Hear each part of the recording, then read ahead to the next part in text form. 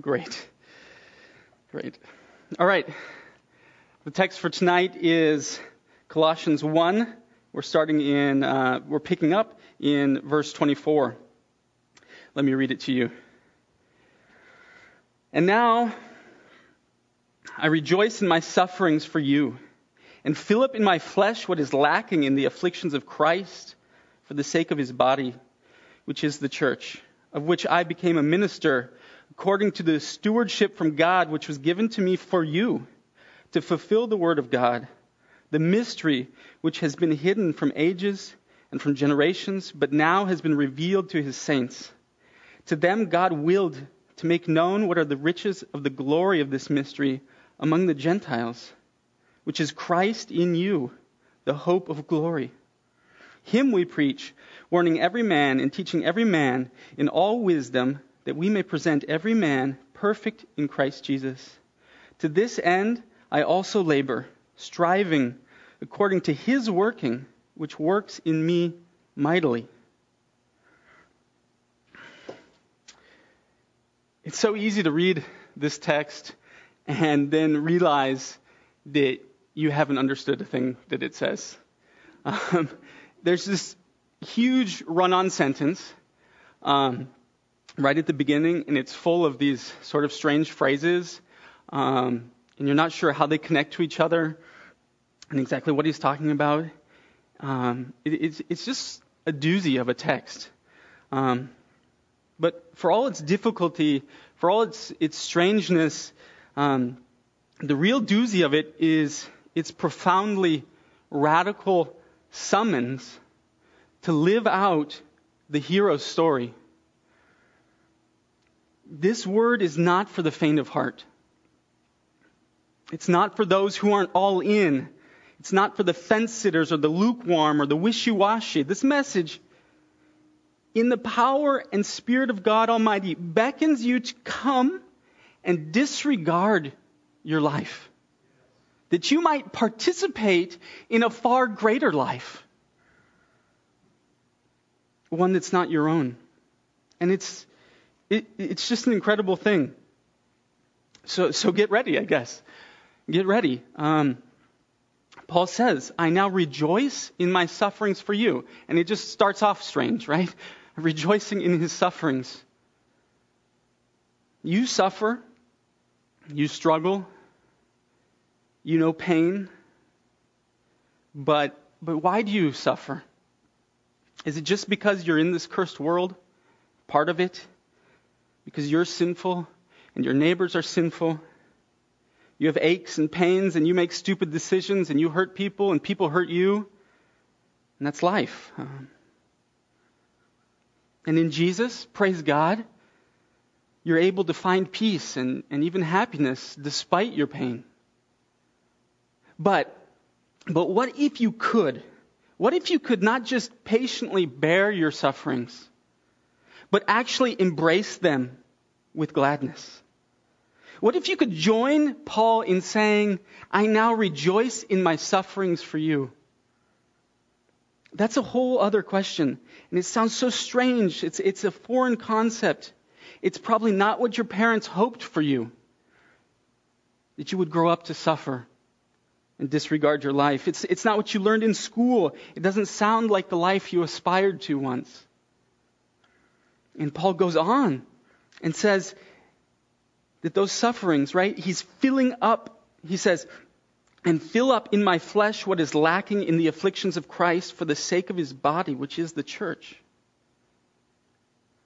And you got to ask yourself, did he just say that he's filling up in his flesh what's lacking in the afflictions of Christ?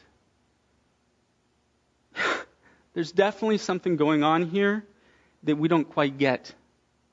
And we need to get it. If it sounds strange that something might be lacking in Jesus' afflictions, then that's a good thing.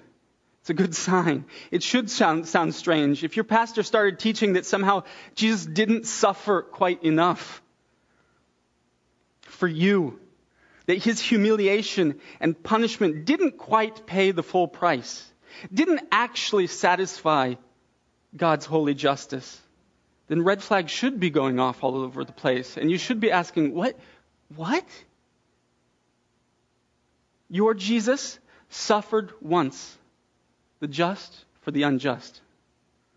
Being the brightness of his glory, it's written, and the expressed image of his person, and upholding all things by the word of his power, when he had by himself purged our sins, sat down at the right hand of the Majesty on high. The work is over. It's ended. It's complete. It's the most glorious thing in the universe. That Jesus Christ is completely pleased with his own work and sits at the right hand of the Majesty. And the Father is pleased, and the Spirit rejoices with him in it. And the angels in glory, they look at it and they can't believe their eyes. It's absolutely perfect. On the cross, in agony, there he soaked up your sins. Your sins, the ones that defile you and make you filthy and cause you pain. There he hung to wash you and make you spotless. There he humbled himself to the point of shame and brutal death. And he did a good job. He did a complete work. He did a mighty miracle, and he did it fully and saw it through to completion. He purged our sins. He's blotted them out. He's swept them away. He's cast them aside. It is as if they never were. It's all forgiven. It's all forgotten. It's all been blotted out. It's all been purged away. He's borne it all. Every speck, every wrinkle, every spot. There's absolutely nothing left. No price left unpaid. Your Jesus did not do half a job on that tree. Your brave young Savior didn't do 90% and ask you to kindly top off his sacrifices. He purged our sins. I'm not sure my heart can believe it. It's too great of a thing. It's too beautiful to behold that he purged our sins. Oh, that I would believe and go and sin no more.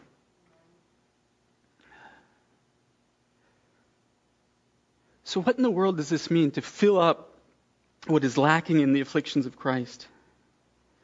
The key to understanding that, and the key that unlocks the wealth, the riches of this text, is the conclusion of verse 27. When Paul is talking about this mystery, and he says point blank what it is. He says, the mystery is Christ in you, the hope of glory. How unfathomable is this story of the Bible, of God's story? The story of Christ in you. Just meditate on these words. Christ in you. If it's not mysterious to you, you must not understand at least one of those three small words. You have Christ. Christ, the anointed one, the promised one, the King of glory, the Creator, the head, not the tail, the head of all things, visible and invisible, powers, authorities, dust and stars. The head, the humble, obedient Son, the suffering servant, the Lamb of God slaughtered to take away the sins of the world. The conqueror, the avenger, the one who lives, the pure and spotless one. The hope of hopeless men. The holy hero, the supreme and pure being, the treasure of all treasures. Christ. You. What characterizes you as a human being? As a man or a woman or a child? What separates you from all other creatures? You were formed in the image of your Maker. capable of extraordinary things, taking the world into your dominion, organizing it, separating, combining, making it more beautiful, more productive, more efficient. You're a creature full of knowledge, willpower, the ability to sacrifice the present for the future. You can paint, imagine, sing, make music, sculpt, write, read, inspire, empower others with your words. But you're a creature that uses your incredible powers for evil, for selfish gain. You're a creature that rebels against your Creator. You're prone to greed, lust, jealousy. You're full of pride. Above all other creatures, and God gave the earth, God gave the whole earth to you to have dominion over it, but it's not enough. You feel the need to extend your dominion over your fellow man and make him be your subject, make him feel your pain, make him feel your shame.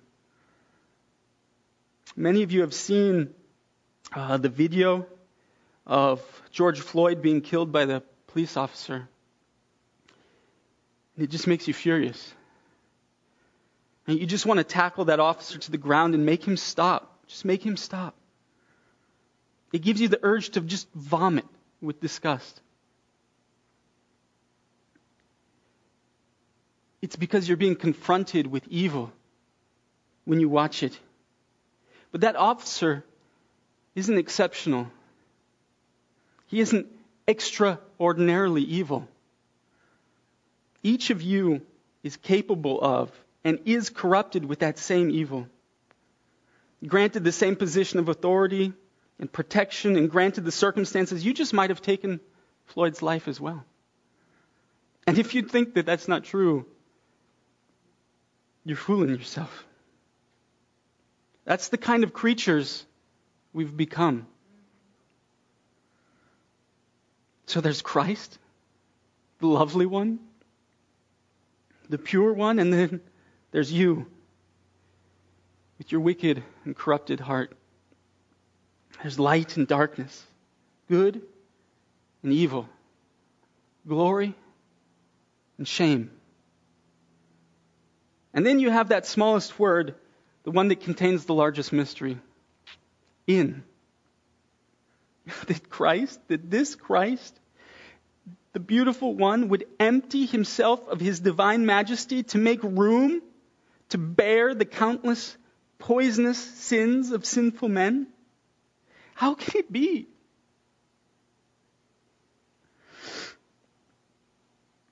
That he would unite himself to you. That he would allow you to be swallowed up by him, to share in his joys, and to be the recipient of his love. How can it be? That he would sacrifice so much to bring you into his family, to become his brother, a child of his father. It's overwhelming. It's mysterious. Mysterious to the core. And it doesn't even begin to describe what it means, the riches of the glory of this mystery. Christ in you. It's not even Christ and you. Right? That would be enough just to floor you, to put you on your knees, on your face in worship. But it's Christ in you. If only we really understood what that meant. If you could wrap your mind around the glorious mystery and your soul could take it in, that you could be the dwelling place of the King of Glory. That somehow, in some way, he could fit inside of you, live inside of you, work and move inside of you. That he would honor you in such a way. Once the thought of it has been conceived in your mind, there's no other glory that could ever compare with it. Nothing could stand in the presence of this glory. No genie, however powerful, could grant you a kingdom rich enough and powerful enough with subjects to love and respect and fear you enough to compare with the glory of being united to Jesus. The maker and sustainer of the galaxies, the lover of your soul, the one true hero, Christ in you. All the glory you can imagine in this life would be like the glory of a firework. It goes up in the night sky, it explodes, it shimmers for a second. And the next moment, all that's left is this rotten smell in the air. And then you realize you're just standing out in the dark. And it's cold. And you're going to have to clean up this mess tomorrow.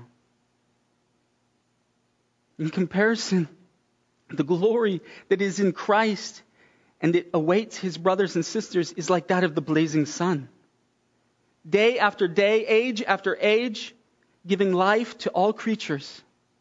A consuming fire 94 million miles away, but so bright and so hot that it'll blind you if you look directly into it. Any glory you have in this world, it's all rubbish. It will all rot. Christ in you. Christ living in you, in your life. Christ loving in you. Christ serving, Christ bringing the lost world to the Father in you. So Christ in you, that's the mystery he's talking about. And with that in mind, move further back up into the text to the part where Paul talks about his stewardship from God to fulfill this mystery of Christ in you. Now, stewardship is fairly well understood. There's a Lord, right?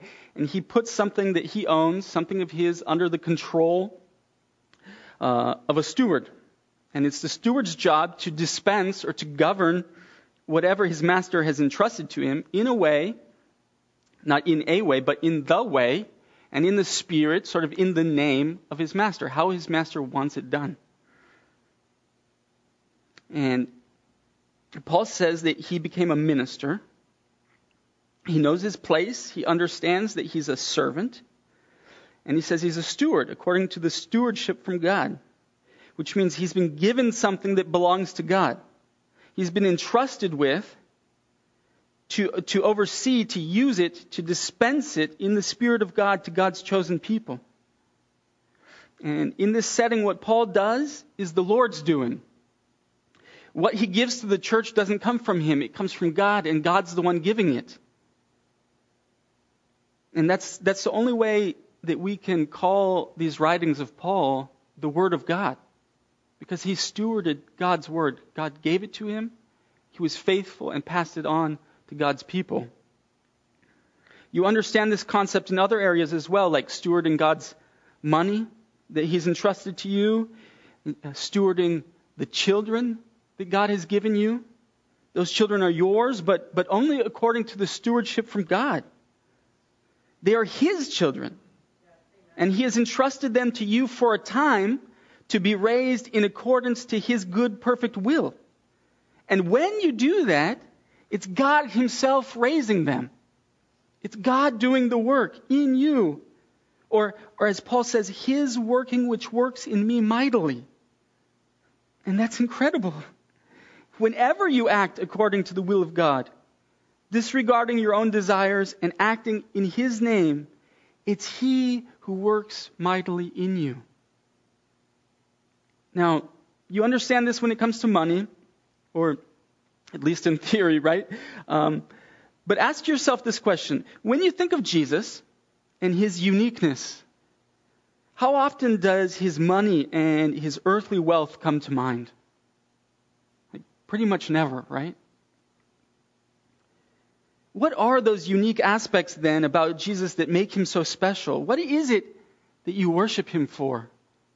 Why is it him that you adore and sing songs about and not somebody else?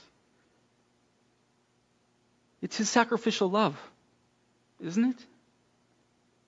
It's that he would leave his throne in heaven, where he was worshipped by creatures purer and more beautiful than you have ever seen or imagined. He put aside that and took on the form of a man. And he suffered himself become a little child, a little baby with dirty diapers. He brought on himself the afflictions of exhaustion, of being overlooked for 30-some years, of being obedient to earthly masters and parents, of being hungry, being scorned. He opened himself to be ridiculed, to be unjustly punished, to be mocked, to be betrayed, and beaten and bruised, to bleed, to give up dreams and aspirations, to give up glorious opportunities, to bear the brutal wrath of God, to set upon his shoulders the sins of the world, to be stricken by God, to be forsaken, to be crushed, to drink the cup of God's wrath in the place of vile sinners. Is this not why you worship him? Is this not why you sing his praises? Fly across the globe to tell of this Jesus, this suffering Jesus? Is not that the most effectual part of who he is? Isn't that what stirs up your love, what fills you with wonder, what makes you sing that he suffered for you? Not so much the good teachings that you would never have heard if not for him. Not that he fed you with bread or gave you a job or a beautiful spouse that you didn't deserve, but that he bore your sins in his body. That he stepped down from his throne and allowed himself to be tortured and spit upon and nailed to the cross and put in the ground in your place. This is what stirs your heart. This is what makes your soul cry out.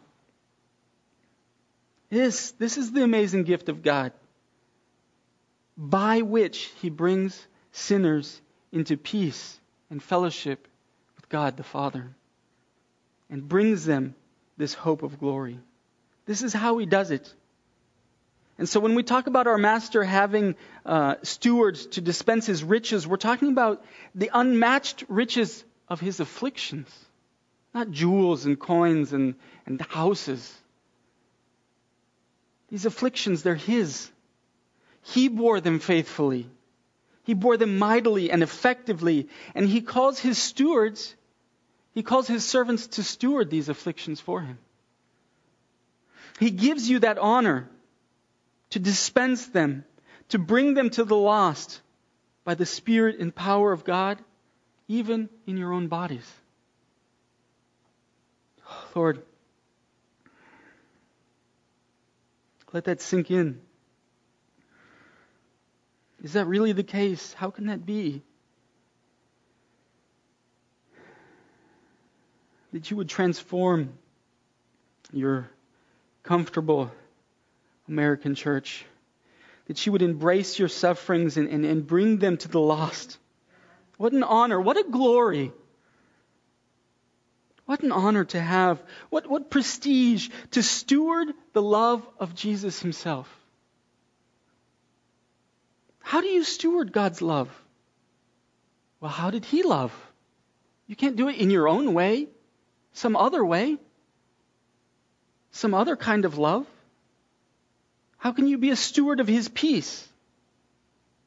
Well, you have to ask yourself, how did he bring you peace? Not in word only or a comforting hug, but through his blood and sacrifice, through his life. Now, all of that should help to understand what Paul means when he says, I rejoice in my sufferings. These are sufferings that you can rejoice in, knowing that they're full of purpose, that they're full of promises, full of glory, full of honor. They're a gift to God's people. They could be like him, that they could be his messengers, send his precious gift to the world that doesn't have it. When you do that, you can rejoice because you're actually taking part in the life of Christ.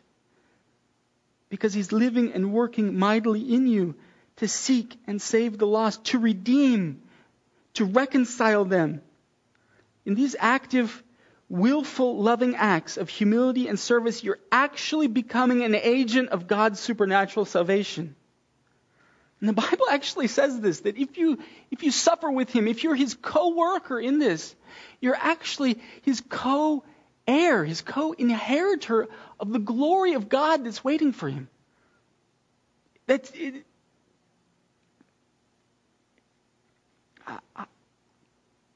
I'm not sure that I can believe it.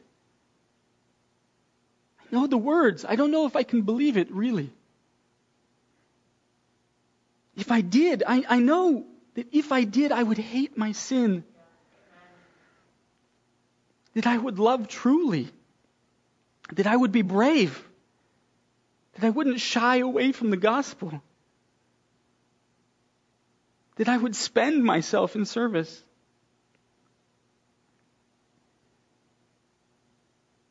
Lord, help us. We believe. Help our unbelief. And if He does help our unbelief, then we will rejoice in our sufferings, knowing that they're full of purpose, and that it leads to divine glory, and that it leads to others having a beautiful, strong, new life.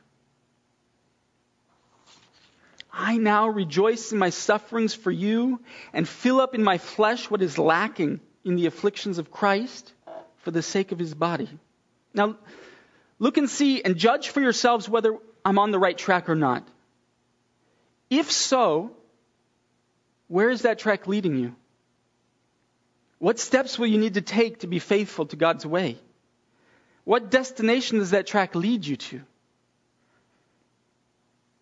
It ends in the hope of glory. Christ in you forevermore. This message shouldn't be sugar-coated. It is just as radical as it sounds.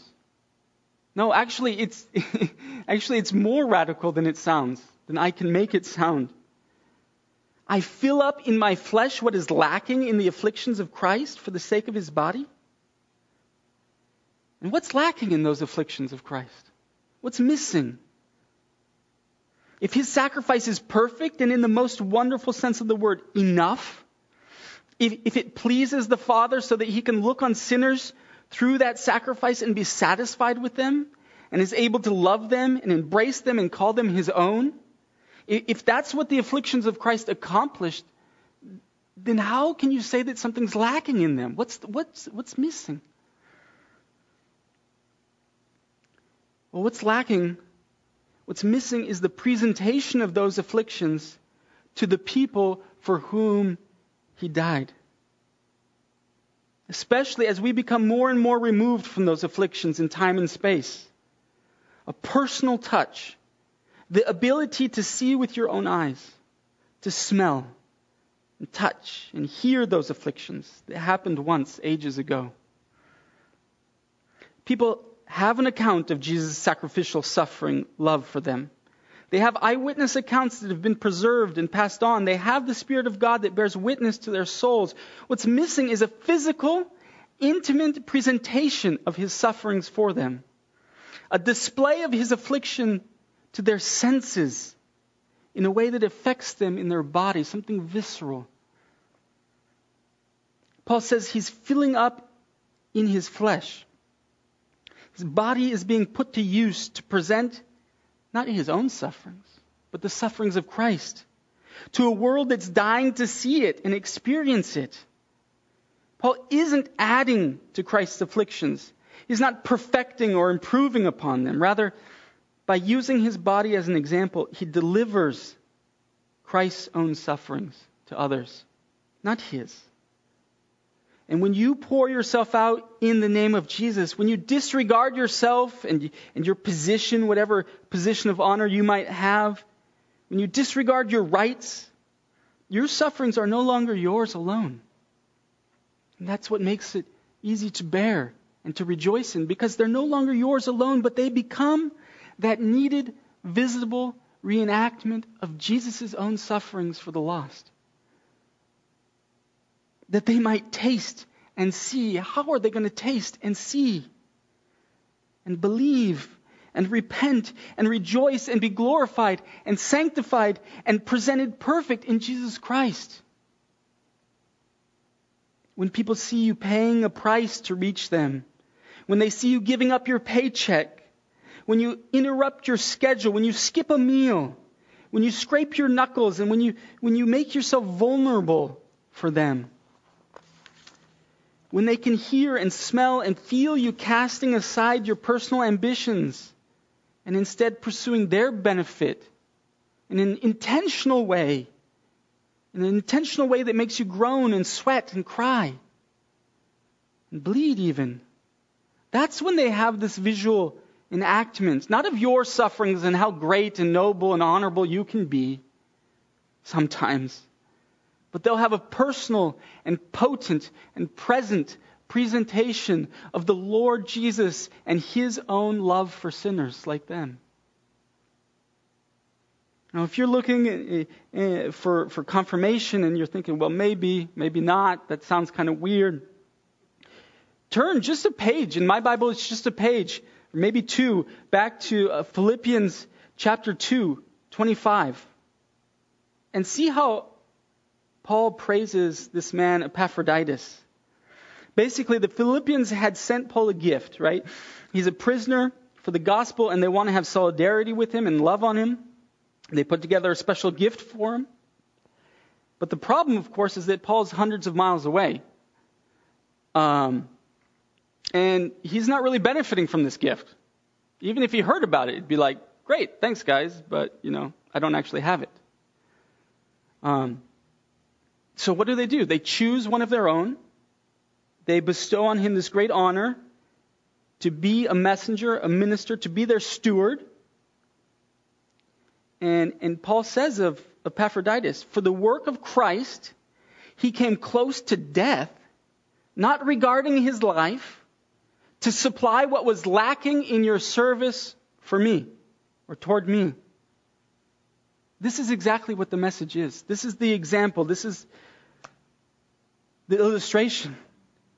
He uses the same Greek words Paul does here when he's talking about Epaphroditus, when he's supplied what was lacking in their service, as when he does in today's text when he says that he's filling up or supplying what is lacking in the afflictions of Christ.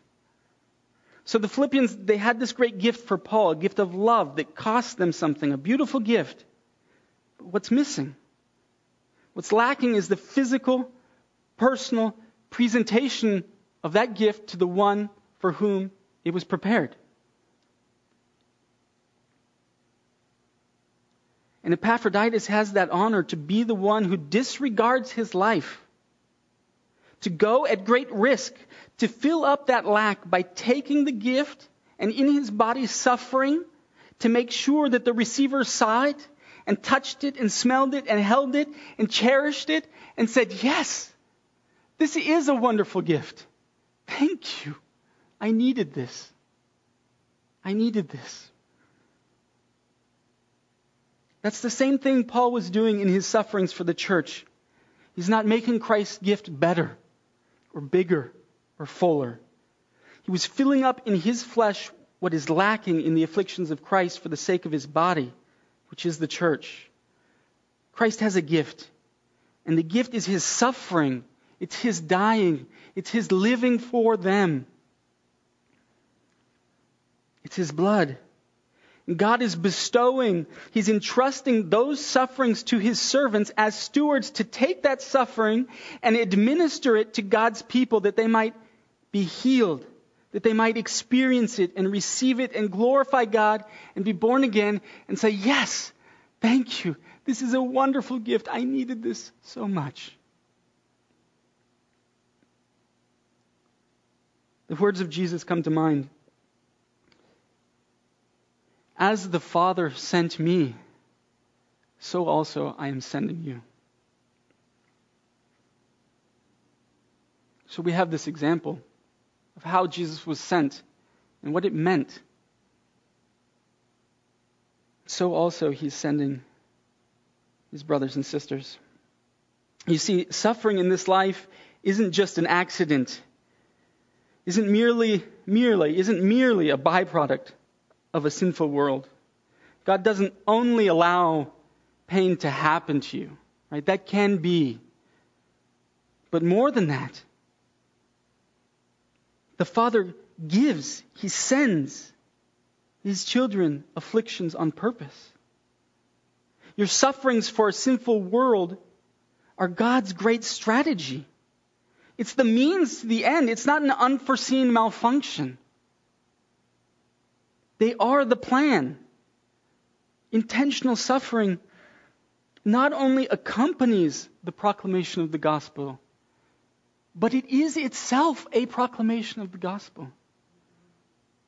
You're going to suffer in life anyways. It's unavoidable. No matter how rich, whatever insurances you have, it's unavoidable. So why not choose the glorious route? The one that's full of honor, and embrace the sufferings of Christ to bring those sufferings to a lost people. The world will say that's foolish. They say that's so stupid. And if you live your life this way, they'll say you're a fool. They won't understand. But he is no fool who gives up what he cannot hold on to gain what he cannot lose. Right? Those are the words of Jim Elliot. You know him. Like 70 years ago, him and his co-workers, missionaries in Ecuador, went out to reach those notoriously violent tribe there who have killed outsiders before. And they spent weeks in preparation dropping gifts from their airplane to sort of warm them up. Right? And then when they made contact, the Indians turned on them and speared them. All 5 of them. Right? Jim and his coworkers, they had guns. They decided not to use them. They knew that they had a glorious future ahead of them, and that these didn't. Why would they defend themselves? Better to lay down their lives for them. Do you know the story of Elizabeth and Rachel, 2 of the wives of those men who stayed on? 2 years later went back to that same tribe, knowing what was done to their husbands. Elizabeth had her own small child, 3 years old, and they went back, knowing what would happen. And the Indians, when they saw that these people were willing to suffer for them, and to lay down their life, to take that risk, that foolish risk, they saw Christ. They tasted and saw, and they said, yes. And there in that Amazon, you have brothers and sisters who worship God with you in spirit to this day, because there was a faithful steward of Christ's suffering for them.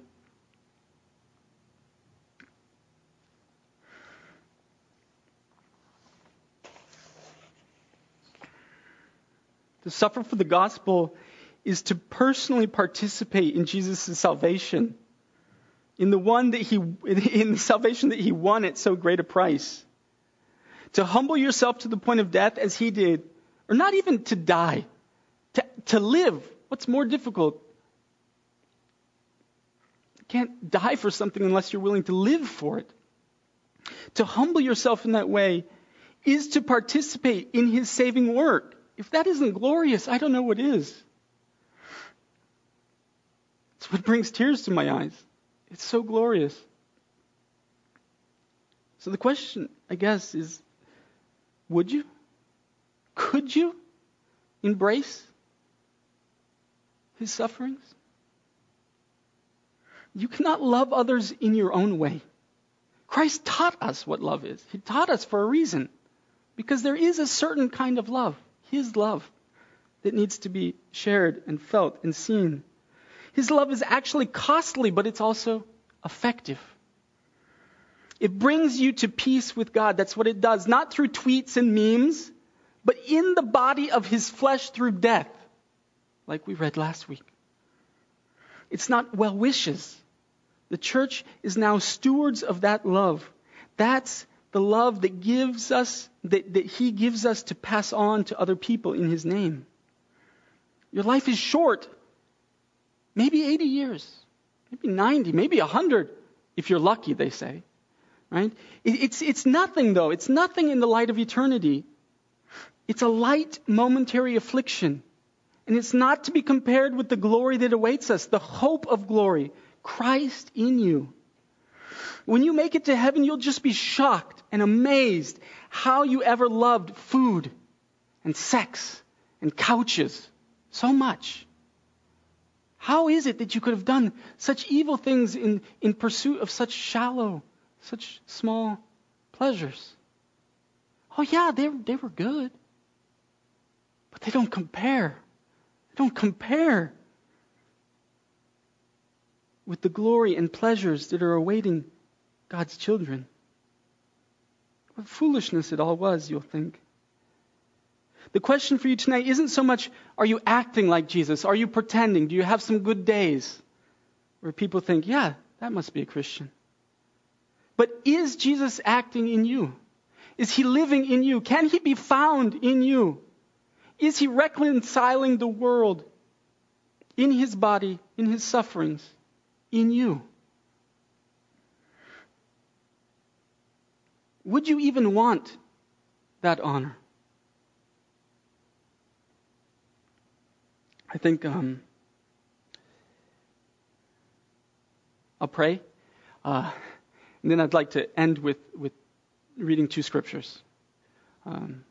I'll read one, and then I'd like you to read one, wherever you're at, to just stop and know that the sermon won't be over until you've completed it. So, find your Bible, find your phone, whatever. Husbands, fathers, if you got your family and your children and your spouses around, you take the good book, God's book, you open it up and read it to them, and that'll be the conclusion. I think that's what we'll do. Lord, I'm not sure I can believe it. It's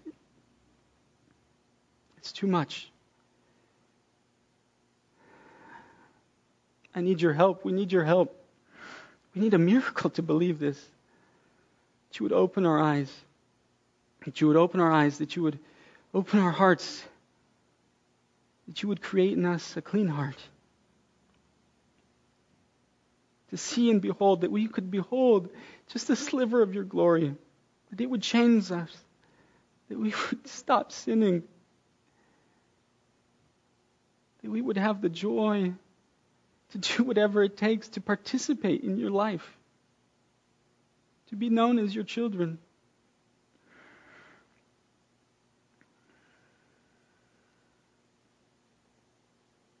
If anybody's out there that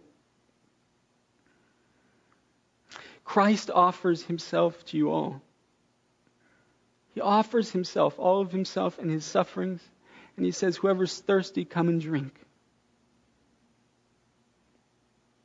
Cast yourself upon him.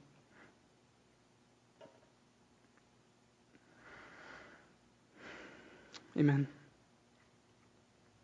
So I want to read John 3:16 through 19. Jesus, I think that's 1 John 3:16 through 19. I'm sorry. By this we know love, because he laid down his life for us. And we also ought to lay down our lives for the brethren. But whoever has this world's goods and sees his brother in need and shuts up his heart from him, how does the love of God abide in him? My little children, let us not love in word or in tongue, but in deed and in truth. And by this we'll know that we are of the truth and shall assure our hearts before him.